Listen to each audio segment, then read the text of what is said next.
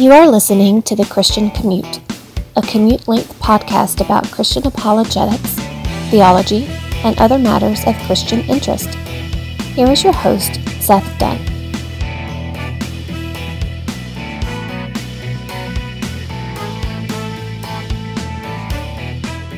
It is Thursday, April 27th. This is The Christian Commute. I am your host, Seth Dunn, and we have a little problem, a little technical problem. The reason I have not uploaded the show from Tuesday and the show from last week is because the USB cord that I have in my basement to connect my phone to my computer is messed up and it won't recognize the phone.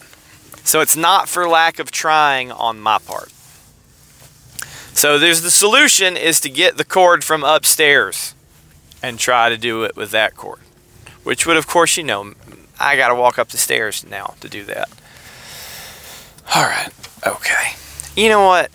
I'm sorry, I'm a little aggravated. Not about the cord, because I was trying to turn right out of my parking lot, and then somebody pulls right up to the driveway of my office and stops and waves me on. Just go by. Just go by, and then I'll go when it's my turn. I don't need you to stop and wave me on. It just takes time. I mean, that's not. You think it's courteous, but it's not. Just follow the rules of traffic. We have a system. We have order. So anyway, there's the difficulties that we're going through on the Christian Commute right now. Courteous people and a cord that doesn't work. And if the one upstairs doesn't work, I'll just get on Amazon and order a new one. What is this? I think it's USB-C. USB-C is how this phone works. I do not have a full show for you today. And you know what? I have no one to blame but myself, because the more shows I put out, the more questions people send in. But when I don't put the shows out, people don't listen, people don't think to write me. My fault. I'm not blaming any of you for not knowing answers about Christian theology and apologetics, and therefore not sending me the questions. But if you were to have a question about Christian theology or apologetics, you could write to sethdunn88@gmail.com, or you can dial 470-315-0875.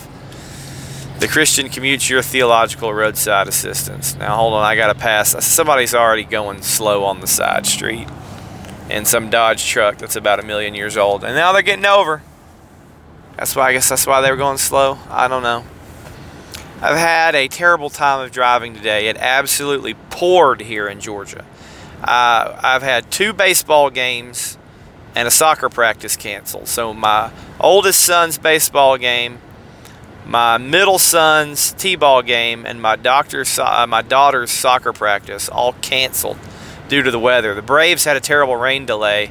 I was listening to them, and I was going to leave work when they got finished, and they blew a 4-run lead in the 9th.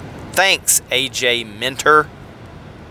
And then Chavez is going to take the loss on that, I guess. But A.J. Minter, you're the one who blew the lead. Some closer. They need Iglesias back. He started a rehab assignment. And all you guys who don't care about the Braves are saying, move on with it. I will. We're continuing in the Through Seminary series today, and we're back to another winter workshop class at the Defend the Faith workshop. This one is Problem of Evil. Problem of Evil is one of the core classes for the apologetics degree. You have Christian apologetics, apologetic method, and Problem of Evil. And then I think and Logic is another one.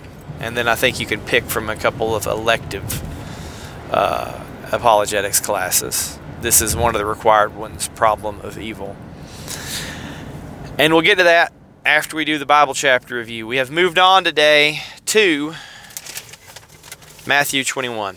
I got a Coke in here. What's a tea?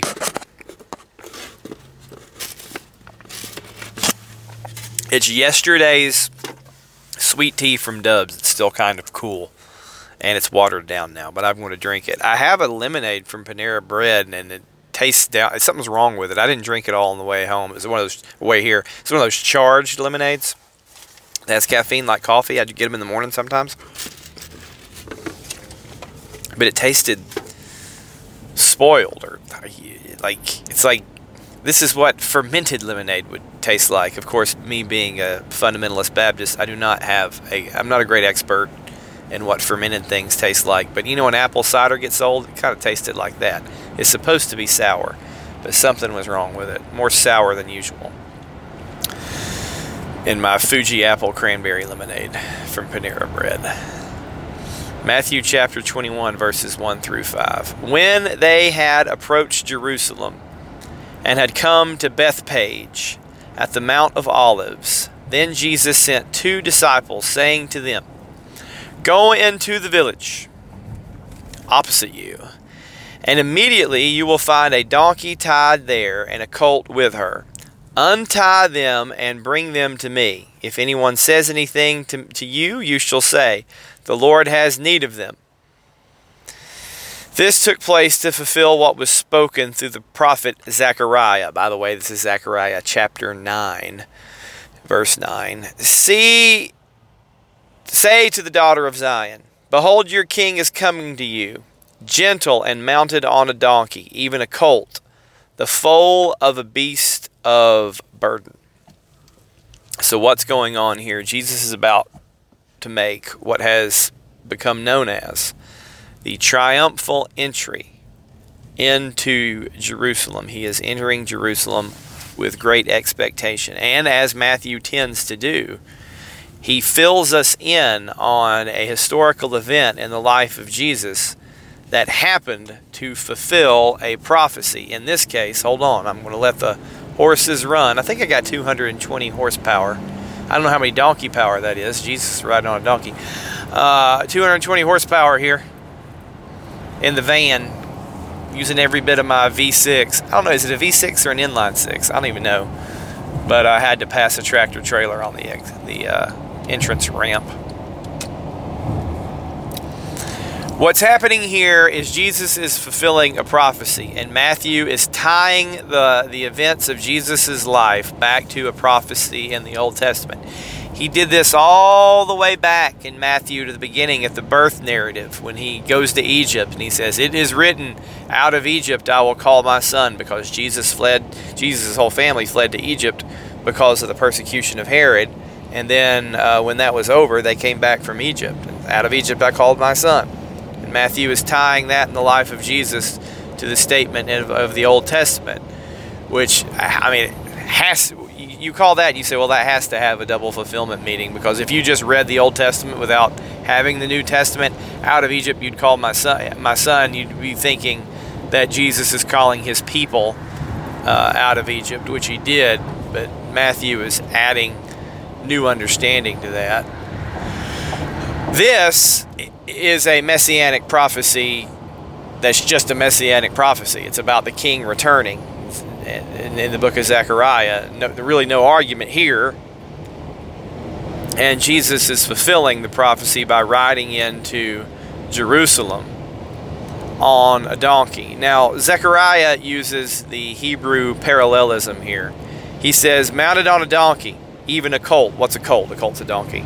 "The foal of a beast of burden." What's the foal of a beast of burden? That's a colt. What's a colt? A donkey. What's a beast of burden? A donkey. So Zechariah says donkey 3 different ways. This can be confusing to modern readers because in contemporary English parlance, when we refer to a colt, we're talking about a young horse. Because in our society, we ride horses. And you get all the way back to King James days, they were probably riding horses, whoever could afford it. When we have cars now, we don't ride as many horses, but when you think of a cowboy riding something, when you think of somebody riding a beast of burden in the Western Hemisphere, you always think of a horse. You never think of somebody riding a donkey. You can ride a donkey. Jesus rode one. I suppose people rode them often in the ancient Near East. Balaam rode a donkey. His donkey even talked to him. So riding a donkey was more commonplace then than it is now. But the word here, colt, means donkey. It doesn't mean young horse. That I know that can get confusing to some people. And it's even confusing when you read Matthew chapter 21 and Jesus says, go into the village and you're going to find a donkey there and a colt with her. And Jesus is telling them to go bring him these animals. And we see him say the same thing in the other Gospels. And here's the thing, by the way, I guess we can stop the Bible chapter review as far as telling you what this is about. This is about Jesus making his entrance into Jerusalem as the Messiah according to prophecy. Boom, bang, we're done. Now let's talk about an apologetics application. This is not a very good objection to the inerrancy of Scripture, but some people will make it. Because if you don't think real hard about it, if you just read it at face value, you can see that it looks like an error in Scripture. Not an error in Matthew, but an error with the other Scriptures. Okay? The other Gospels don't mention two donkeys, the old one and the young one. They just mention one. Matthew mentions two. And some people say, well, what is it? Scripture can't be inerrant because Matthew mentions two and the other Gospels just mention one. Well, just because the other Gospels only mention one of them doesn't mean that two animals weren't there. And I think the implication here from Matthew is the donkey is the mother and the young donkey, the colt, is the offspring of that donkey. Like these donkeys are related. They're family. They're a little donkey family. Some people will say Matthew misunderstands the prophecy. And he says, well, all right, the prophecy is for a donkey and a colt. So Matthew has to line it up where Jesus is getting a donkey and a colt. And that's backwards. That would only be if he's making it up, that it didn't happen. Or that it happened where there was only one animal and he misunderstood the prophecy, so he had to make it where there's two.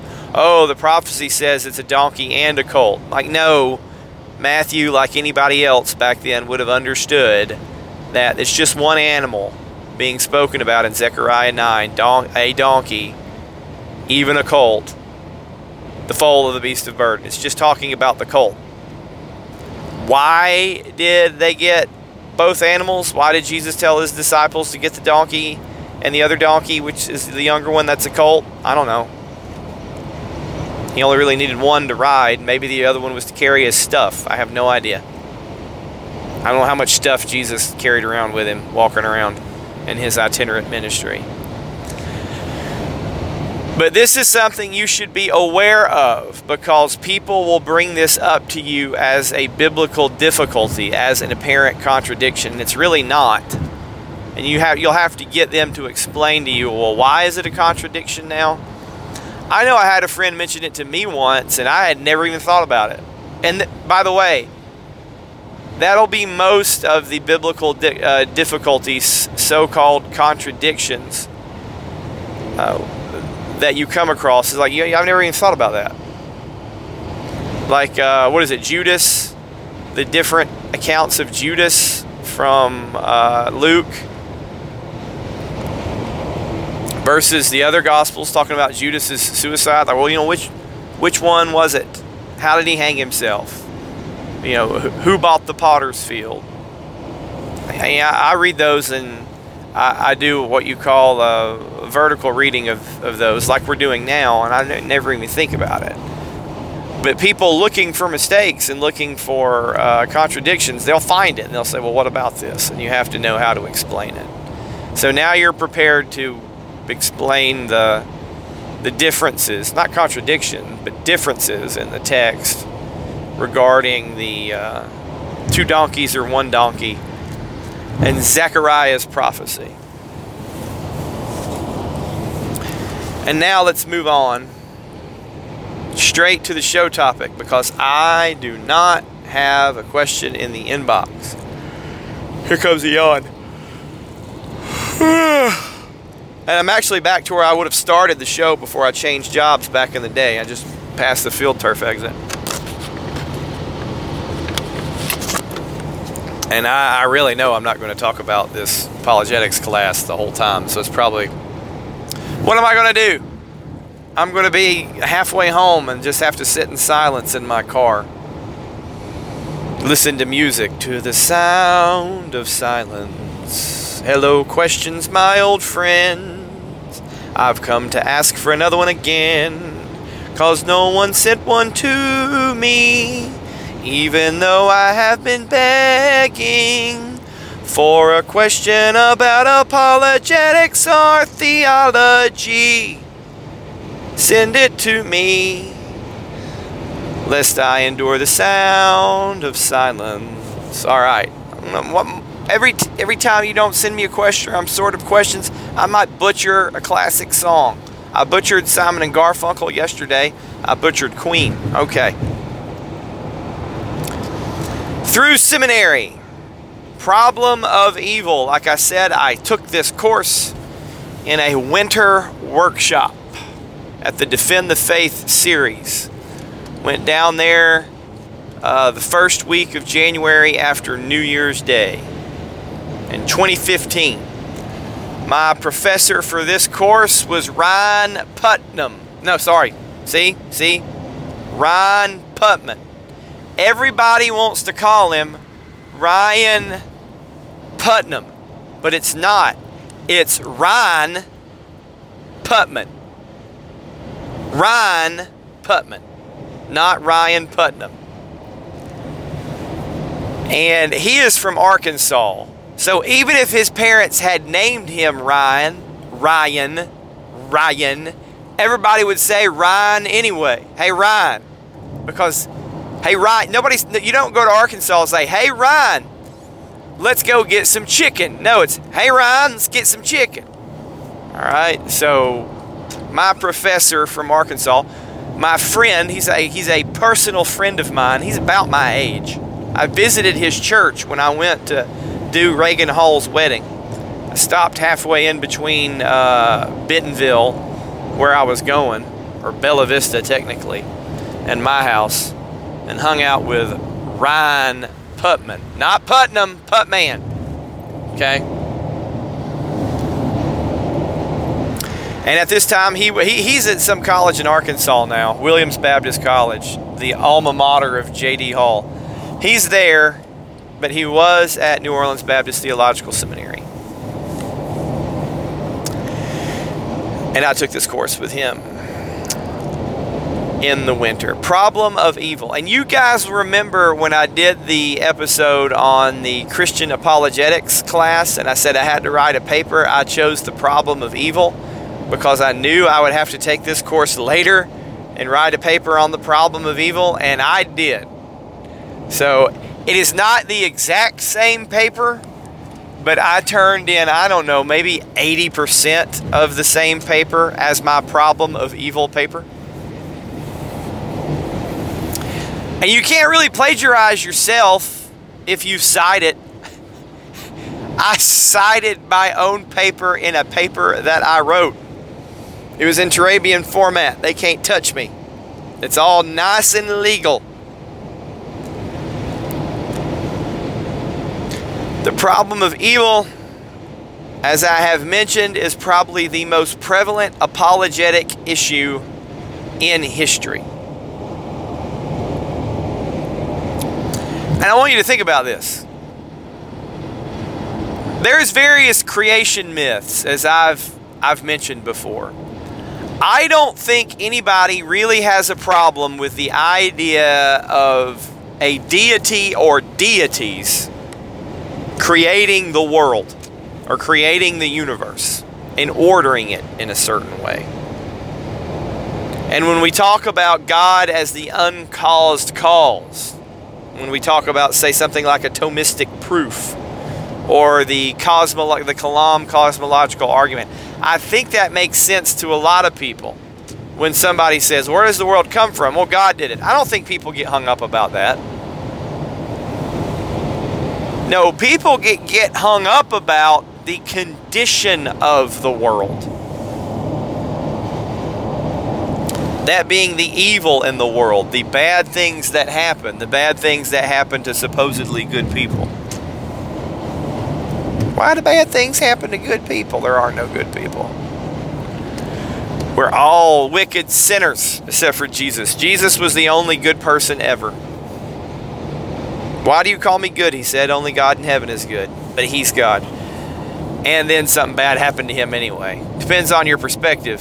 It's bad to be crucified, but it's good for the atonement to save us all.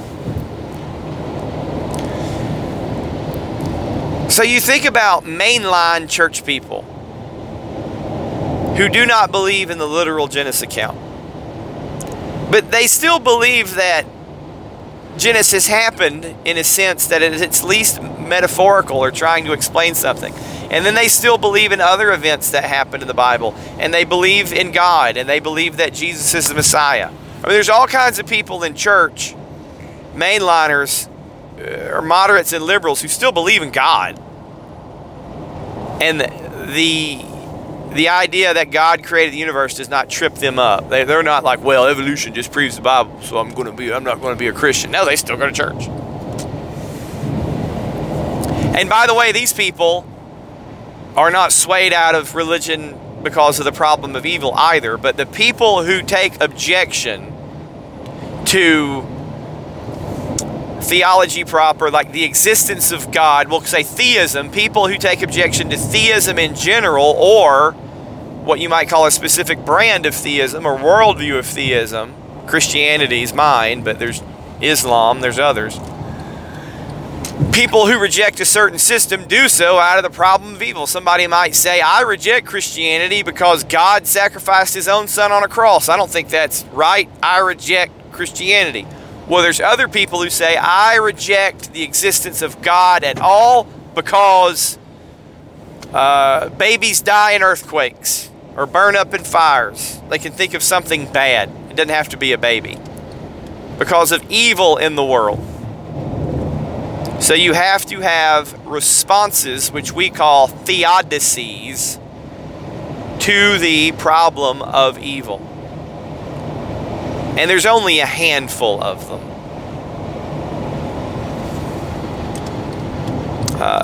One of the most popular ones, or prominent ones, is a soul-building theodicy, which is the explanation that, yes, bad things do happen, but it builds the soul of the Christian or of the person.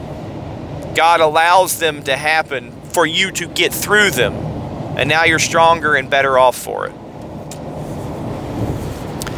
And there's even the idea that everything's going to work out. This seems bad, but in the long run, in God's plan, it works out.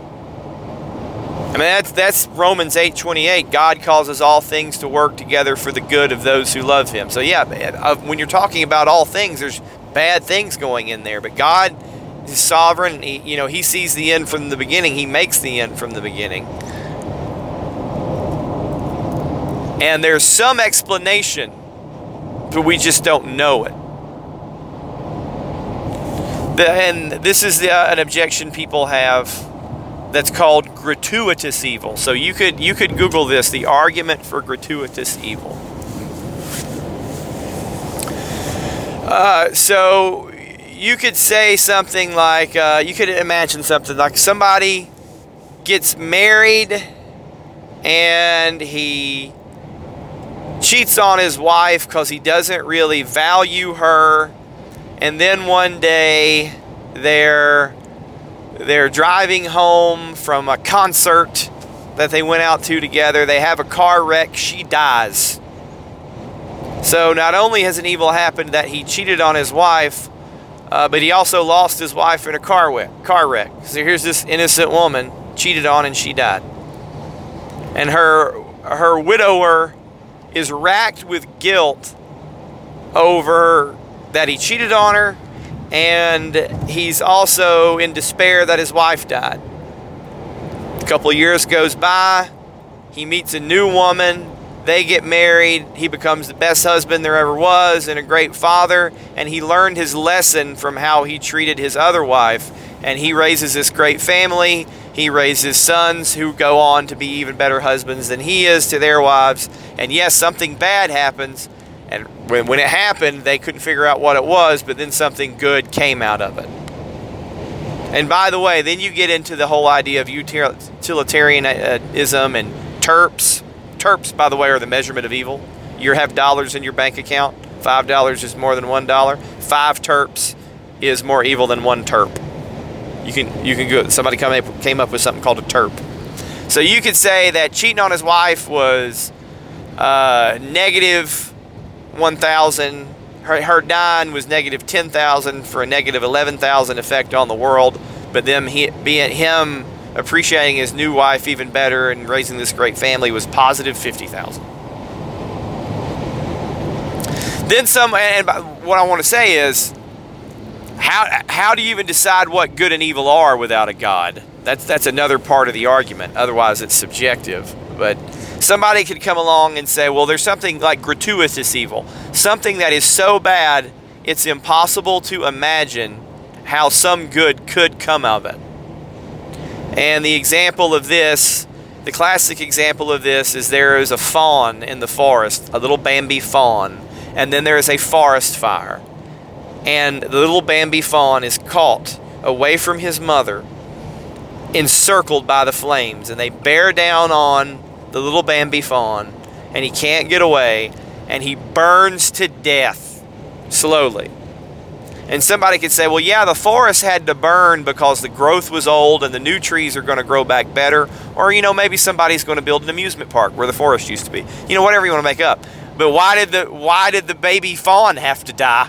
Why did he have to burn to death in the most miserable way? It's a baby fawn. It's not like he's going to go to heaven. He has no soul. It's just the short, miserable existence of this baby fawn that didn't have to happen.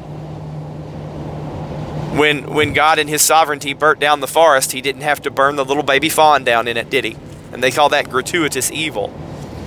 And the response to that is you still don't know because you're not omnipotent.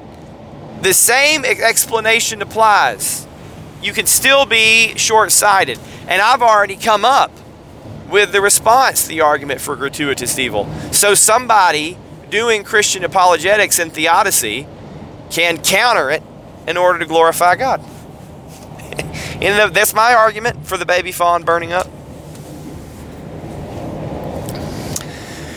So that's a theodicy explaining that God meant some good out of it, whether it be a soul-building theodicy or not, to the problem of evil. The problem of evil at its most basic form is evil exists, God is good, therefore God can't exist, because if God was good, then we wouldn't have evil. We have evil, therefore there's no God. That's the basic form of the argument.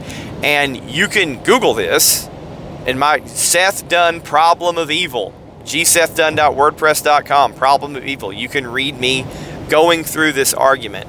And philosophers don't really seriously, Anthony Mackie, I think, was the most famous recent philosopher who talked about this argument. But philosophers really don't seriously hold to that argument as a proof against God anymore, because there's so many explanations for it. It doesn't really hold. One of them is called trans-world depravity. Alvin Plantinga is the philosopher famous for this. So trans-world depravity is the idea that God had, in this infinite number, almost infinite number of worlds, he could actualize. So in eternity past, God has not yet, even though there's no time, yet created the world. And he can create any world he wants to. But in this world, he's going to create free creatures. So he can create worlds without free creatures, but he's chosen not to do that. So in any possible world with creaturely freedom, there's going to be evil. No matter what world God actualizes, if he actualizes a world in which there are free creatures, they are free to do evil, to go against God's nature. That's trans-world depravity. So what you say is there's really no feasible world in which there are free creatures, in which there's no evil. So your argument, if If there's a God, they're evil. Well, no, trans-world depravity. And that's not an argument from the Bible. That's a philosophical argument, because quite frankly, it's not an argument from the Bible for somebody to say, well, there can't be a God because evil exists. And remember, as a Christian, you're not looking for philosophical answers. You're looking for biblical answers. I mean, you can give both. We've talked about doing classical apologetics. You can give both. So when the atheist says, well, problem of evil, there's evil in the world, but you're supposed to have a God. Since there's evil, there can't be a God. Well, you say, well, listen, trans-world depravity, soul-building theodicy. You don't have perfect knowledge. Here's any number of reasons that your argument doesn't make sense. I like Leibniz's argument that this is the best possible world because it's the one God made. He wouldn't have made a different world. Of all the worlds God could have made, this must be the best one because it's the one He made. I know that doesn't sit right with a lot of people, but it makes sense with me. It's like sort of like the Goldilocks and the Three Bears argument. This porridge is just right. But yeah, you go to the atheist and you say, all right, I've got answers to your gratuitous evil. I've got answers to your basic problem of evil. I got an answer to that. You haven't really disproven the existence of God. And now the atheist says, all right, well, I guess I'm open to the existence of God, even though there's evil in the world. And then what you'd further say to somebody, like, you're recognizing evil. If you're recognizing evil, you have to have God to define evil. This gets into the axiological argument. If objective values, what William Lane Craig calls the moral argument, if objective moral values and duties exist, I got that backwards. This is Emotus Tollins. If God does not exist, objective moral values and duties do not exist. Objective moral values and duties do exist. Therefore, God exists. If not A, then not B. B, so A. And here's the idea. If there's no God to be the standard, then moral values and duties are ultimately subjective to people and societies in historic times.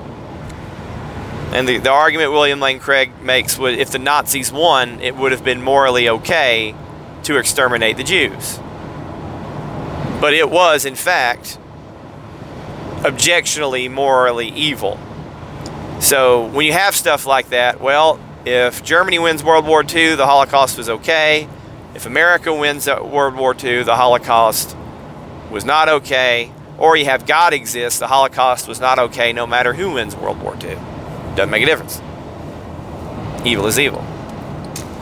So you don't really go out proving what is an objective moral value and duty. As Christians, you use divine command theory to ground objective morals and duties in the nature of God as revealed by the Bible. But what you do when you're making that argument is say, you either believe in objective moral values and duties or you don't.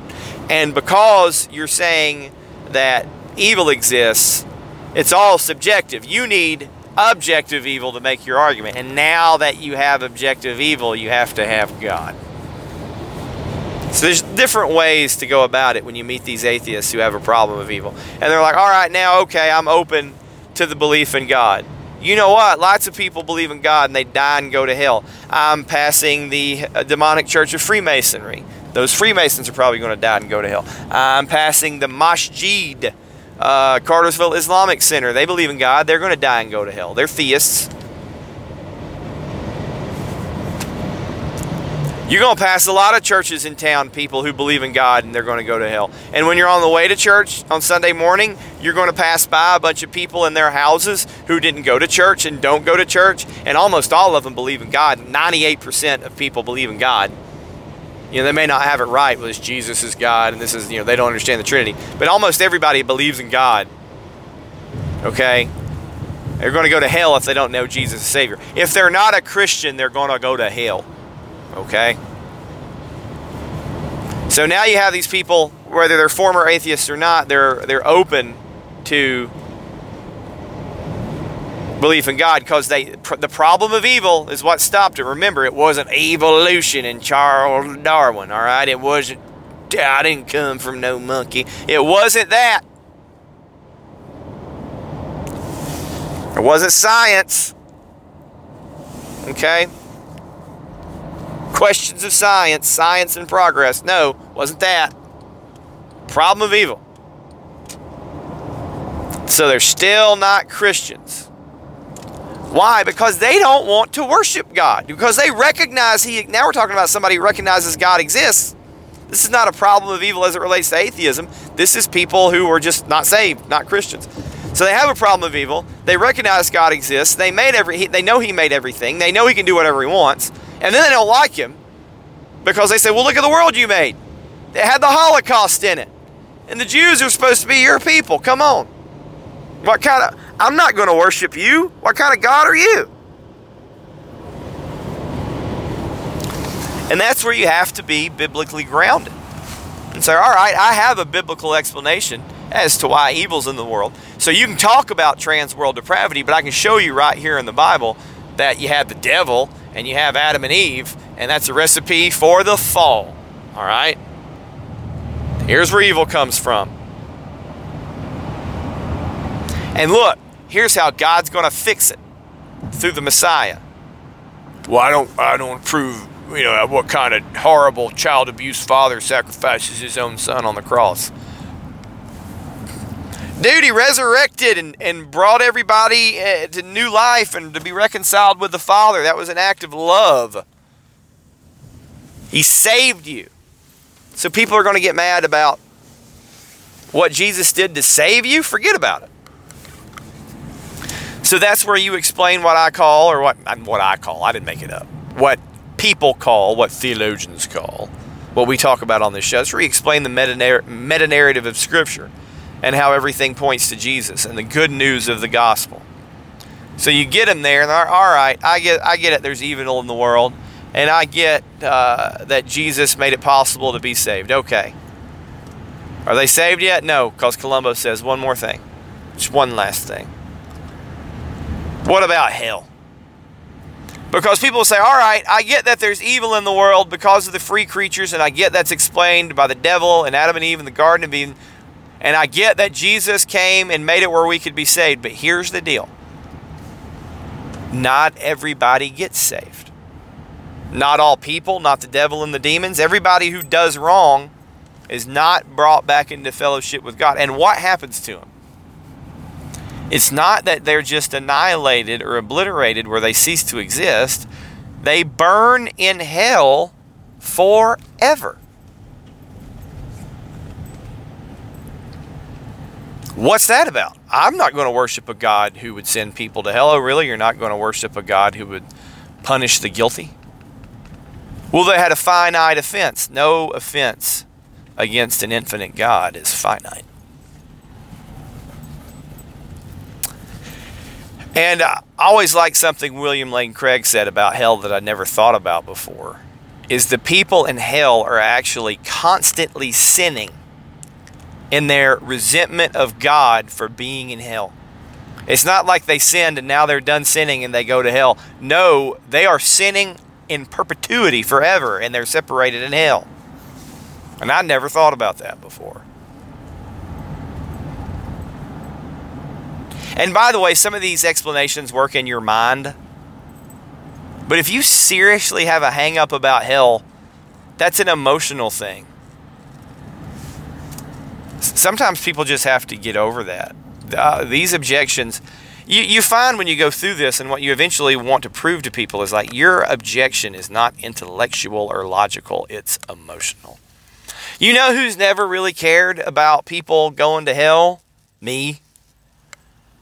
I'm not going to hell. I'm a Christian. Jesus died for my sins and I got saved. And anybody who wants to get saved can get saved. Only bad people go to hell. And really only bad people go to heaven who are redeemed. Everybody's bad. And some people get to go to heaven because they asked Jesus to forgive and save them. And you can think, well, Seth, does that mean you're not evangelistic? No, I am. I don't want anybody to go to hell. But You're not going to hear me evangelize. You got to get out in the streets and say the gospel. They're all going to go to hell. No, we got to get out of the streets and preach the gospel because God told us to. The results are up to Him. But I've never had this emotional reaction or objection to, well, what about hell? I mean, I've always thought about, like, okay, somebody at church told me heaven and hell. Like, okay, I get it. So when somebody has that objection, I mean, you got to kind of step into it, try and empathize with them. Like, why do you have this objection? Like, what's going on here? Get down to it. But what I hope for you to see in this episode, which is really more about the problem of evil than my class, was the different levels at which the problem of evil operates, whether from general theism or specific religion, specific Christianity. Somebody else could have objections to another religion based on the problem of evil. I'm not defending that religion because it's not true. I'm defending mine. So that was what we studied in the class. There were speeches about the problem of evil, lectures about the problem of evil. But of course, we were free to go to whatever lecture and breakout session we wanted to go to. And there was reading, there was homework, and there was a paper. I think I read a book on the problem of evil by some philosopher, seminary professor from Southern. Jeremy, I'm friends with him on Facebook. I want to say his name is Jeremy, but I forget the name of his book. Overall, it was a good class, and I enjoyed it, and I enjoyed thinking through those things. And I'm going to tell you this, the reason it's a core class, it's not like something that you could take for an apologetics degree. If you're going to get a Master of Divinity with a specialization in apologetics, you have to take that course, because I'm telling you, that's the one you need to be ready to answer as an apologist. Those are the ones you need to be able to address. You need to be aware of it. And I'm done with the show. I came a different way home because I got my car at an auto shop over here. The Kia's got to get the window rolled up. I wanted to eyeball it. They're waiting on the piece from Kia. Thanks for listening to The Christian Commute. Lord willing, I'll be back with you again tomorrow. As always, God bless. And as always, remember, Christianity is not about getting saved. It's about being saved. Send me a question. Thanks for listening to The Christian Commute. Please send your questions about Christian apologetics and theology to sethdunn88@gmail.com. If you are not a Christian, please remember that you can be reconciled to God through the shed blood of His Son, Jesus Christ. The Bible teaches that all who call on the name of the Lord will be saved. Repent of your sins now and accept Jesus as Lord. God bless.